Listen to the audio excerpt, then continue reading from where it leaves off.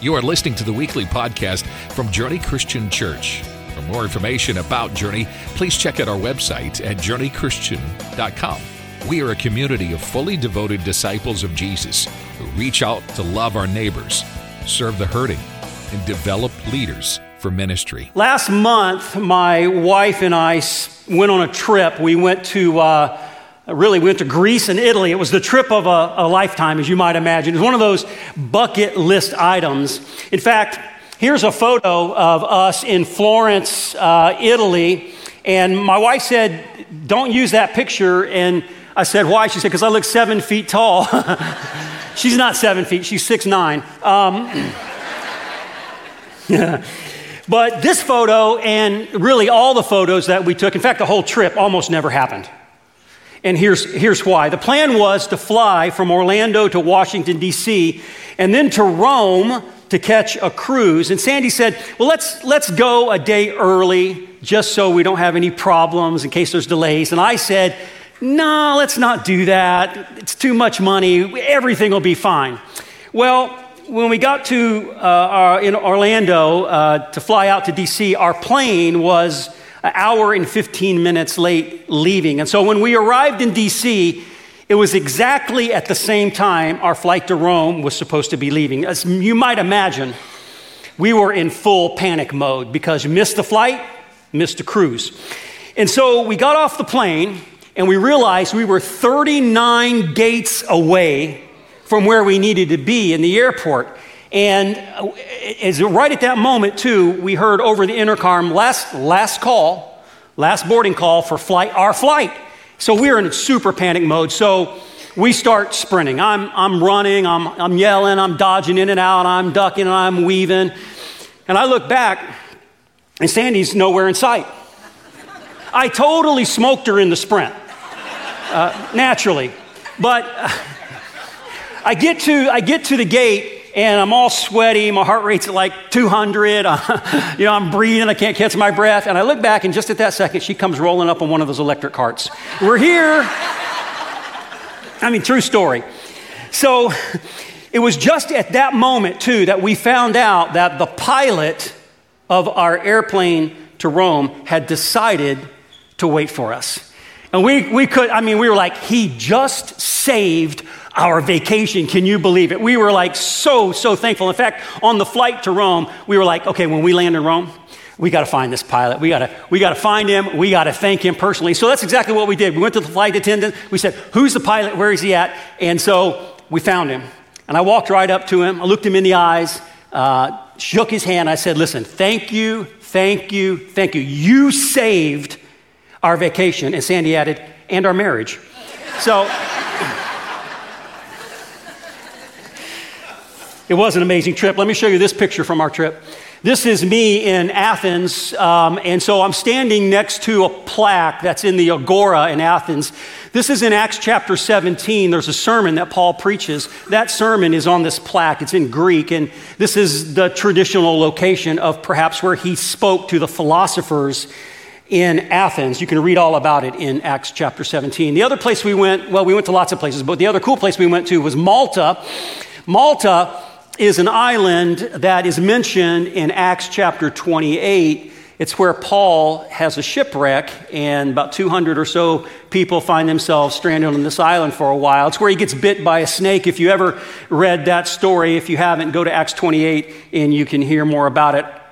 I'm just so grateful for the opportunity that we had to travel and to experience some of this stuff. In fact, all of us just celebrated a day last week, right, of giving thanks. Let me take a survey.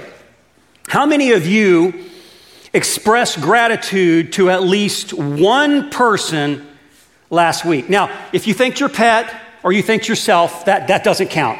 How many of you expressed gratitude to somebody else, at least one person last week? Let me see your hands. Excellent. I've had a recent discovery about myself, and I'm not so proud of this discovery, and here it is. I fail too often at expressing the gratitude that I feel in my heart. I feel it, I truly do, but I don't express it. I don't say it. Can anybody relate? Okay, now I feel even worse. It's like what William Ward said. He says this: feeling gratitude and not expressing it is like wrapping a Christmas present and not giving it. The truth is, when we say thanks, it's like handing someone a gift. You know what it is? It's a verbal high five. That's what a thanks is. And it's what better time to start giving that kind of gift than right now during the holidays. It's those kinds of gifts that people really appreciate. See, we're only 4 weeks away from Christmas, and there's this verse in the New Testament that keeps echoing around in my mind. Here's the verse. So then, just as you received Christ Jesus as Lord, continue to live your lives in Him, rooted and built up in Him, strengthened in the faith as you were taught, and overflowing with thankfulness. Say these last 3 words with me. Overflowing with thankfulness. Would you consider yourself a person who is overflowing with thankfulness?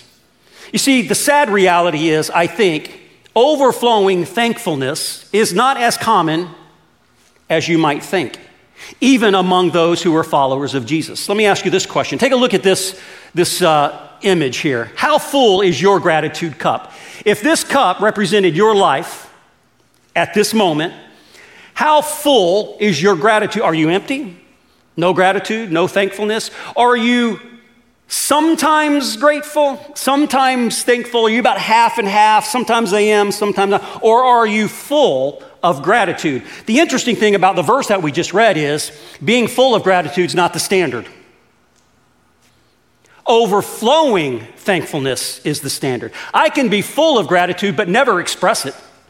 I can be full of gratitude but never relay it to anybody else. But overflowing gratitude can't help but be expressed. And that's the kind of gratitude that Paul mentions in the New Testament. We are in a series called Speak Life, how to revive and redeem our holidays. And today is the wrap-up of that series, this 4-week series. The whole idea behind the series comes from this book. It's a book by Mark Batterson called Please, Sorry, Thanks. We've been looking at this book for the last couple of weeks. These 3 words, please, sorry, and thanks, hold a lot more power over your holiday experience than perhaps you might realize. And Jesus said it like this. He said, "For the mouth speaks what overflows from the heart." You see that? For the mouth speaks, you say what is in the overflow of your heart. In other words, what's in your heart comes out of your mouth. So if you want to redeem and revive your relationships, fill your heart with please, sorry, and thanks. That's the idea. Please opens doors. Sorry heals wounds. And thanks builds bridges in relationships. So today, what we're going to do is we're going to dig into the theology of the word thanks. Now, I think the best place to start when we think about thanks is in the Gospel of Luke. There's a pretty fascinating story there in the Gospel of Luke, chapter 17. Jesus tells a story about a miraculous healing from the deadly disease of leprosy. And as Jesus enters the village, the small village, the scriptures say there are 10 lepers. They see him coming, and they lifted up their voices, saying, "Jesus, Master, have mercy on us." Now, if you know anything about history at this time of history, leprosy was not a curable disease. In fact, leprosy was a death sentence. There was no cure. So lepers were quarantined from everyone, including their family. And you can kind of sense the desperation in their voice here, right? Jesus, have mercy on us. Jesus says, "Go show yourselves to the priests." And as they went, they were cleansed, the Bible says. So Jesus sends them off to the priests. And as they're making their way to the priests, they look down, and lo and behold, they have been cleansed. They have been healed. A miracle has taken place. Now, this is not the only miracle in the New Testament. There are dozens of references to Jesus doing miracles throughout the New Testament. But here's what you need to know about miracles, all miracles. First, a miracle, by definition, is self-evident, meaning it's obvious that there's been a miracle. There are no doubts. Otherwise, It's not really a miracle. Second, Jesus' miracles always point to something greater than the miracle. Always. There's something else going on behind the miracle. The point of the miracle is not the miracle. The point of the miracle is the one who does the miracle. And what's cool about this miracle is that it wasn't just a physical healing, like a cleansing from leprosy. It was also a relational healing. No longer would these men be quarantined or abandoned. No longer would they have to that they would have to avoid the community or be ostracized from worship. There was this relational healing. They were no longer left to just die. And so from this day forward, they were welcomed back into society to mingle with family and friends and again, worship at the temple. And people often they ask this question, why did Jesus send them to the priests? Why didn't he just do the miracle and let them go on their way? Why did he send them to the priests? And here's the reason I think. It was because sending them to the priest was a testimony to the religious leaders as to who Jesus really is. Because only God can do miracles, and that's the point of miracles. And so now they knew. The story continues. One of them, when he saw that he was healed, came back, praising God in a loud voice. And he threw himself at Jesus' feet, and he thanked him. And he was a Samaritan. There are a couple of things, I think, that are important in this verse. A few things I want you to see. First, he came back. Now, I can't prove this, but I don't think he walked back to Jesus. I think he ran back to Jesus. Wouldn't you have? Here's the second thing. It says he shouted praise because some things need to be loud. Silent gratitude is not gratitude at all. Silent gratitude doesn't work. Gratitude unspoken is gratitude wasted. So he was loud. Third, he didn't care how dusty the ground was when he fell at Jesus' feet, as if to say thank you by his posture. See, you can say thank you in a lot of ways. You can write it, you can say it, you can send a card, but you can also demonstrate it with your posture. And this person fell at Jesus' feet as if to say thank you with his posture. Fourth, he came alone. Only one of the 10 came back. He came alone because at this moment, nothing was more important to him than expressing thanks to Jesus. And then finally, Jesus offers cleansing to everyone every day, no matter who you are, no matter where you're from, and no matter what you've done. So as good as that information is to know about that passage of Scripture, let's go a little bit deeper into this story. The story's not really about lepers. It's about sinners. You get that? The story's not about lepers. It's about sinners, all sinners, you and me. And Jesus is saying we have a death sentence from sin because sin has separated us from God. But the good news is Jesus takes our sin and he nails it to the cross, thereby making it possible for us to be spiritually healed, spiritually cleansed by our faith in his death, burial, and resurrection. This story is really about guilt and grace and gratitude. And it's my story, and it's your story. In fact, it's the story of all humanity. So if that's the case, how should we respond to Jesus' words? Overflowing thankfulness runs back. It falls down. It shouts from the rooftops. And don't think for a second that you're not in this story of these 10 lepers. If you're a follower of Jesus, you're a leper who has already been healed. If you're not a follower of Jesus, you're a leper who needs to be healed. Either way, at some point, we're all lepers. And so we continue in the story, and Jesus asks this question. He says, were not all 10 cleansed? Where are the other 9? Has no one returned to give praise to God except for this foreigner? Jesus asks questions, not because he doesn't know the answers. He asks questions because he's driving home a point. And the point he's driving home is this. Gratitude is not a second-level spiritual virtue. Gratitude is not auxiliary. It's not a lower-level spiritual quality. In fact, not only is it not optional, Paul says, in his words, it's a command. Gratitude is a command that we've been given by God. Here's how I think the whole event played out. Here's how I think this whole story played out. Some of the lepers, once healed, were in a rush to get home and tell their families. They just wanted to get home. Man, look what happened to me. Isn't this great? They just wanted to get home. Others were probably in a state of shock, overwhelmed by their good fortune. We don't know what to do. This is just so great. And I think it's possible that some of these lepers might have gone looking for Jesus later. But by that time, he had gone. And they missed their opportunity to thank him. Here's the takeaway from that. Ingratitude is not always the result of a calloused heart. Sometimes it's just the fourth or fifth thing on our to-do list, and we never get around to it. I can relate to that. I don't know about you. How many times have I forgotten to tell someone, thank you? Way too many than I can count. But I don't want to get to the end of my life and have those kinds of regrets. So I need to figure out how to be a person with overflowing thankfulness. I remember my mom, before she passed, having this deep desire and making great effort to thank personally as many people as she could. Why? She didn't want regrets.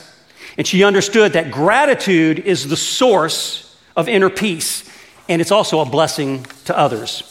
Again, look at Paul's words that we saw a moment ago. So then, just as you received Christ, Jesus as Lord, continue to live in your lives in him, rooted and built up in him, strengthened in the faith as you were taught, and overflowing with thankfulness. Does that verse sound like it's optional to you? Okay, well, maybe I will, maybe I won't. Overflowing means excessive amounts. It's the kind of gratitude that cannot be contained. It's overflowing. Let me give you an example. I received a letter from a young man. He used to go to Journey, and maybe one day he will again. But he had some unexpected detours in his life, and he's currently in prison. And so he writes this. He addresses it to me. He says, I cannot tell you enough how much I appreciate the correspondence I received from you. I thank you dearly for considering me in this difficult time in my life.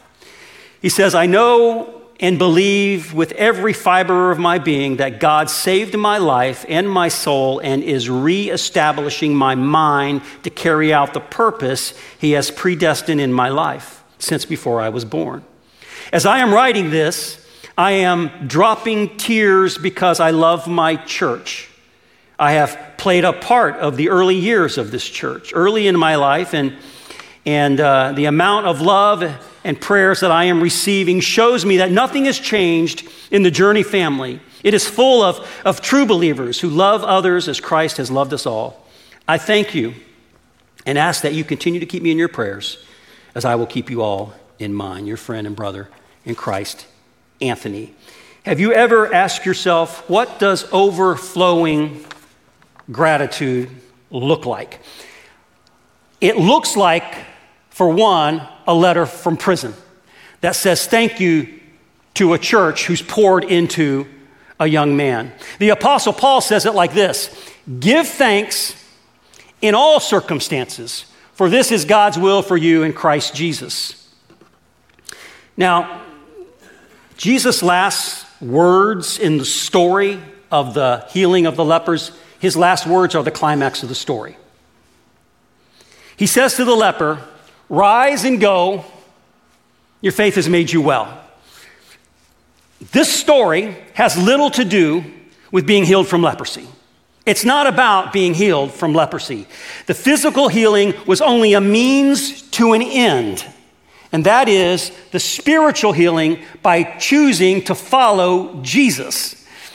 Yes, leprosy was healed, but even better, his sins were cleansed because he chose Jesus, and that's the whole point of the story. My question is, whatever happened to the other 9? Did they ever find Jesus? They were cleansed from leprosy, sure. But were they cleansed from their sins? Author Nancy DeMoss says in her book, Choosing Gratitude, she says this: the other 9 returned to their lives, the lives they thought they had lost forever. They reunited with friends and family and children. I'm sure they never forgot the day when their nightmare came to an end, but unless they found their way back to Jesus sometime later in an event not recorded in the Bible, they were left to enjoy their new life with at least one caveat of emptiness. They may have come close to having everything restored to them, but they had not come close to Jesus. If you want everything restored in your life, you've got to come close to Jesus. And so as we celebrate the holidays, how can we become people with overflowing thankfulness? That's the goal, overflowing thankfulness. There are many ways, I think, but I want to focus on 4 that I think might be the most helpful. First, we need to realize that thankfulness is your pathway to inner peace. Thankfulness is the way that you find peace within your soul. The Apostle Paul writes, "Do not be anxious about anything, but in everything, by prayer and supplication, with what? Thanksgiving, let your requests be made known to God. And the peace of God, which surpasses all understanding, will guard your hearts and minds in Christ Jesus." When prayer teams up with gratitude, when we open our eyes wide enough to see God's mercies in the midst of our pain, when we recognize or exercise our faith and give Him thanks, even when we can't see those mercies, He meets us with indescribable peace. You can translate Philippians chapter 4, verse 6 and 7 like this: prayer plus thanksgiving equals peace. Let me offer you a practical approach to put this in action. One of the things that you can do to tackle the anxiety and the fear and the pain in your life is you can start with the letter A of the alphabet and go through the entire alphabet with each letter naming something that you are thankful for that begins with that letter. And you can do all this in one day, or you can stretch it out and do one letter a day every day for 26 days and think of as many things as you can with each letter. Write them down. Here's what's going to happen if you do that. Your anxiety, your fear will melt away. It'll melt away, because according to Paul, the pathway to peace is paved with prayer and thanksgiving. And it's not a probability. This is not like one of those things like, well, if I do that, it'll probably happen. No. If you do that, it's a promise that it will happen. The scriptures make it very clear. With prayer and supplication, God provides for us His indescribable peace. Second, realize that being thankful is the will of God. Being thankful is the will of God. People will ask me oftentimes, how do I know the will of God in my life? It's a common question when people are going through unexpected or tragic circumstances. You know, what's God's will for my life? And here's what's interesting. When you go to the Bible for help on God's will for your life, you don't find a lot of things to do or places to go or people to meet. That's because God's will is not so much a job, a place, or a specific person. It is rather the posture of your heart and a lifestyle. What you do find in the scriptures about the will of God are a few clear statements about God's will, not just for you or not just for me, but for all of us, like this one, where He says, "Give thanks in all circumstances, for this is the will of God." You ask yourself, what's the will of God? Give thanks in all circumstances. This is what God asks of us. So when the holidays become difficult and you don't know what to do or where to go, you can choose gratitude. And if you do, you'll find yourself right in the middle of God's will. Here's the third thing. Thankfulness gets you ready for heaven. Here's my take on this. You might as well learn the language before you get there, because that's the language of heaven. Gratitude is the language of heaven. That's what you'll be speaking forever in heaven. The Bible says day and night, the 4 living creatures in heaven never stop saying, "Holy, holy, holy is the Lord God Almighty, who was and who is and is to come." The 24 elders, it says in Revelation 11, fall on their faces before Him, saying, "We give thanks to you, Lord God Almighty, who is and who was, for you have taken your great power and begun to reign. So gratitude is the anthem of heaven. This means at this very second, gratitude is the unending song in heaven. It's the praise of heaven. And every time we speak a word of thanks, we join our voices with the heavenly voices of gratitude before the throne of God. And we are preparing ourselves for what we'll be doing throughout all of eternity, glorifying God and giving thanks for who he is and what he's done. Here's the last thing to consider as we think about thankfulness in our own lives. Thankfulness is the gauge of your heart. It's the gauge of your heart. When you catch yourself being thankful, it's a sign that your heart is being drawn to God. And that's a good thing. And that you believe that God is good, that God is faithful, that God is trustworthy. The only people who can sustain a constant flow of overwhelming thankfulness are those who know who and what and where they would be if Jesus hadn't cleansed them from their leprosy of sin. I love Psalm 140. It says, surely the righteous shall give thanks to your name. If you're a righteous person who's put your hope not in the things of this world, but in the truth of Scripture and the promises of God, this verse says, surely you will be giving thanks to his name. How can you express your thanks to God or others this holiday season? Two words. Speak up. Speak up. When my kids were young, we used to play a game called the quiet game. Did you ever do that? You want to do that at strategic times, but it's a game where everyone sits around looking at each other and no one speaks, and the first one to say a word loses, right? Gratitude is not the quiet game. Gratitude must be expressed. In fact, gratitude is exactly the opposite of the quiet game. So who do you need to say thank you to this holiday season? Thank you for including me this holiday season, even though our relationship has been strained. Thank you for the phone call or the text just to wish me a Merry Christmas. Thank you for loving me, even though I'm not the easiest person to love. Thank you for speaking truth into my life, even though I have a hard time listening to it. Thank you for your patience as I try to figure things out. Thank you, Jesus, for cleansing me of all my sins. And thank you, God, for your indescribable gift of Jesus. 3 words. Please, sorry, and thanks. A pretty please opens hearts and minds and doors. A simple sorry mends relationships, even your relationship with God. And a heartfelt thanks, you know what that does? That builds bridges between people. Let's get good at saying all 3 of those words, because if you want to change your life, if you want to redeem and revive your holidays, you have to use life-giving words, because words create worlds. Why not start today with those 3 words, please and sorry and thanks? They will change your life. Let's pray.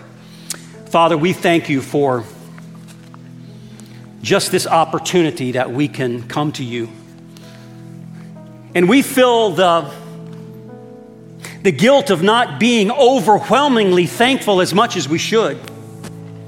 You've called us to a higher calling, a calling of gratitude that's to be expressed, to be shared, to honor other people and to encourage them. A gratitude that comes from our heart, not out of compulsion, not out of coercion, but freely from the overflow of the gift of grace and the gift of salvation that you've given us. May we be people of gratitude, especially this holiday season as we think about all of the circumstances of our lives. Some are good, some are bad. Some of our relationships are strong and some are weak. But in every circumstance, may we offer a thank you a word of gratitude. May we give that gift all season. And we pray this in your Son's name. Amen. Thanks for listening to the weekly podcast from Journey Christian Church. If this message was a blessing to you, be sure to click the follow button and share it with your family and friends. For more information about Journey Christian Church, please go to journeychristian.com.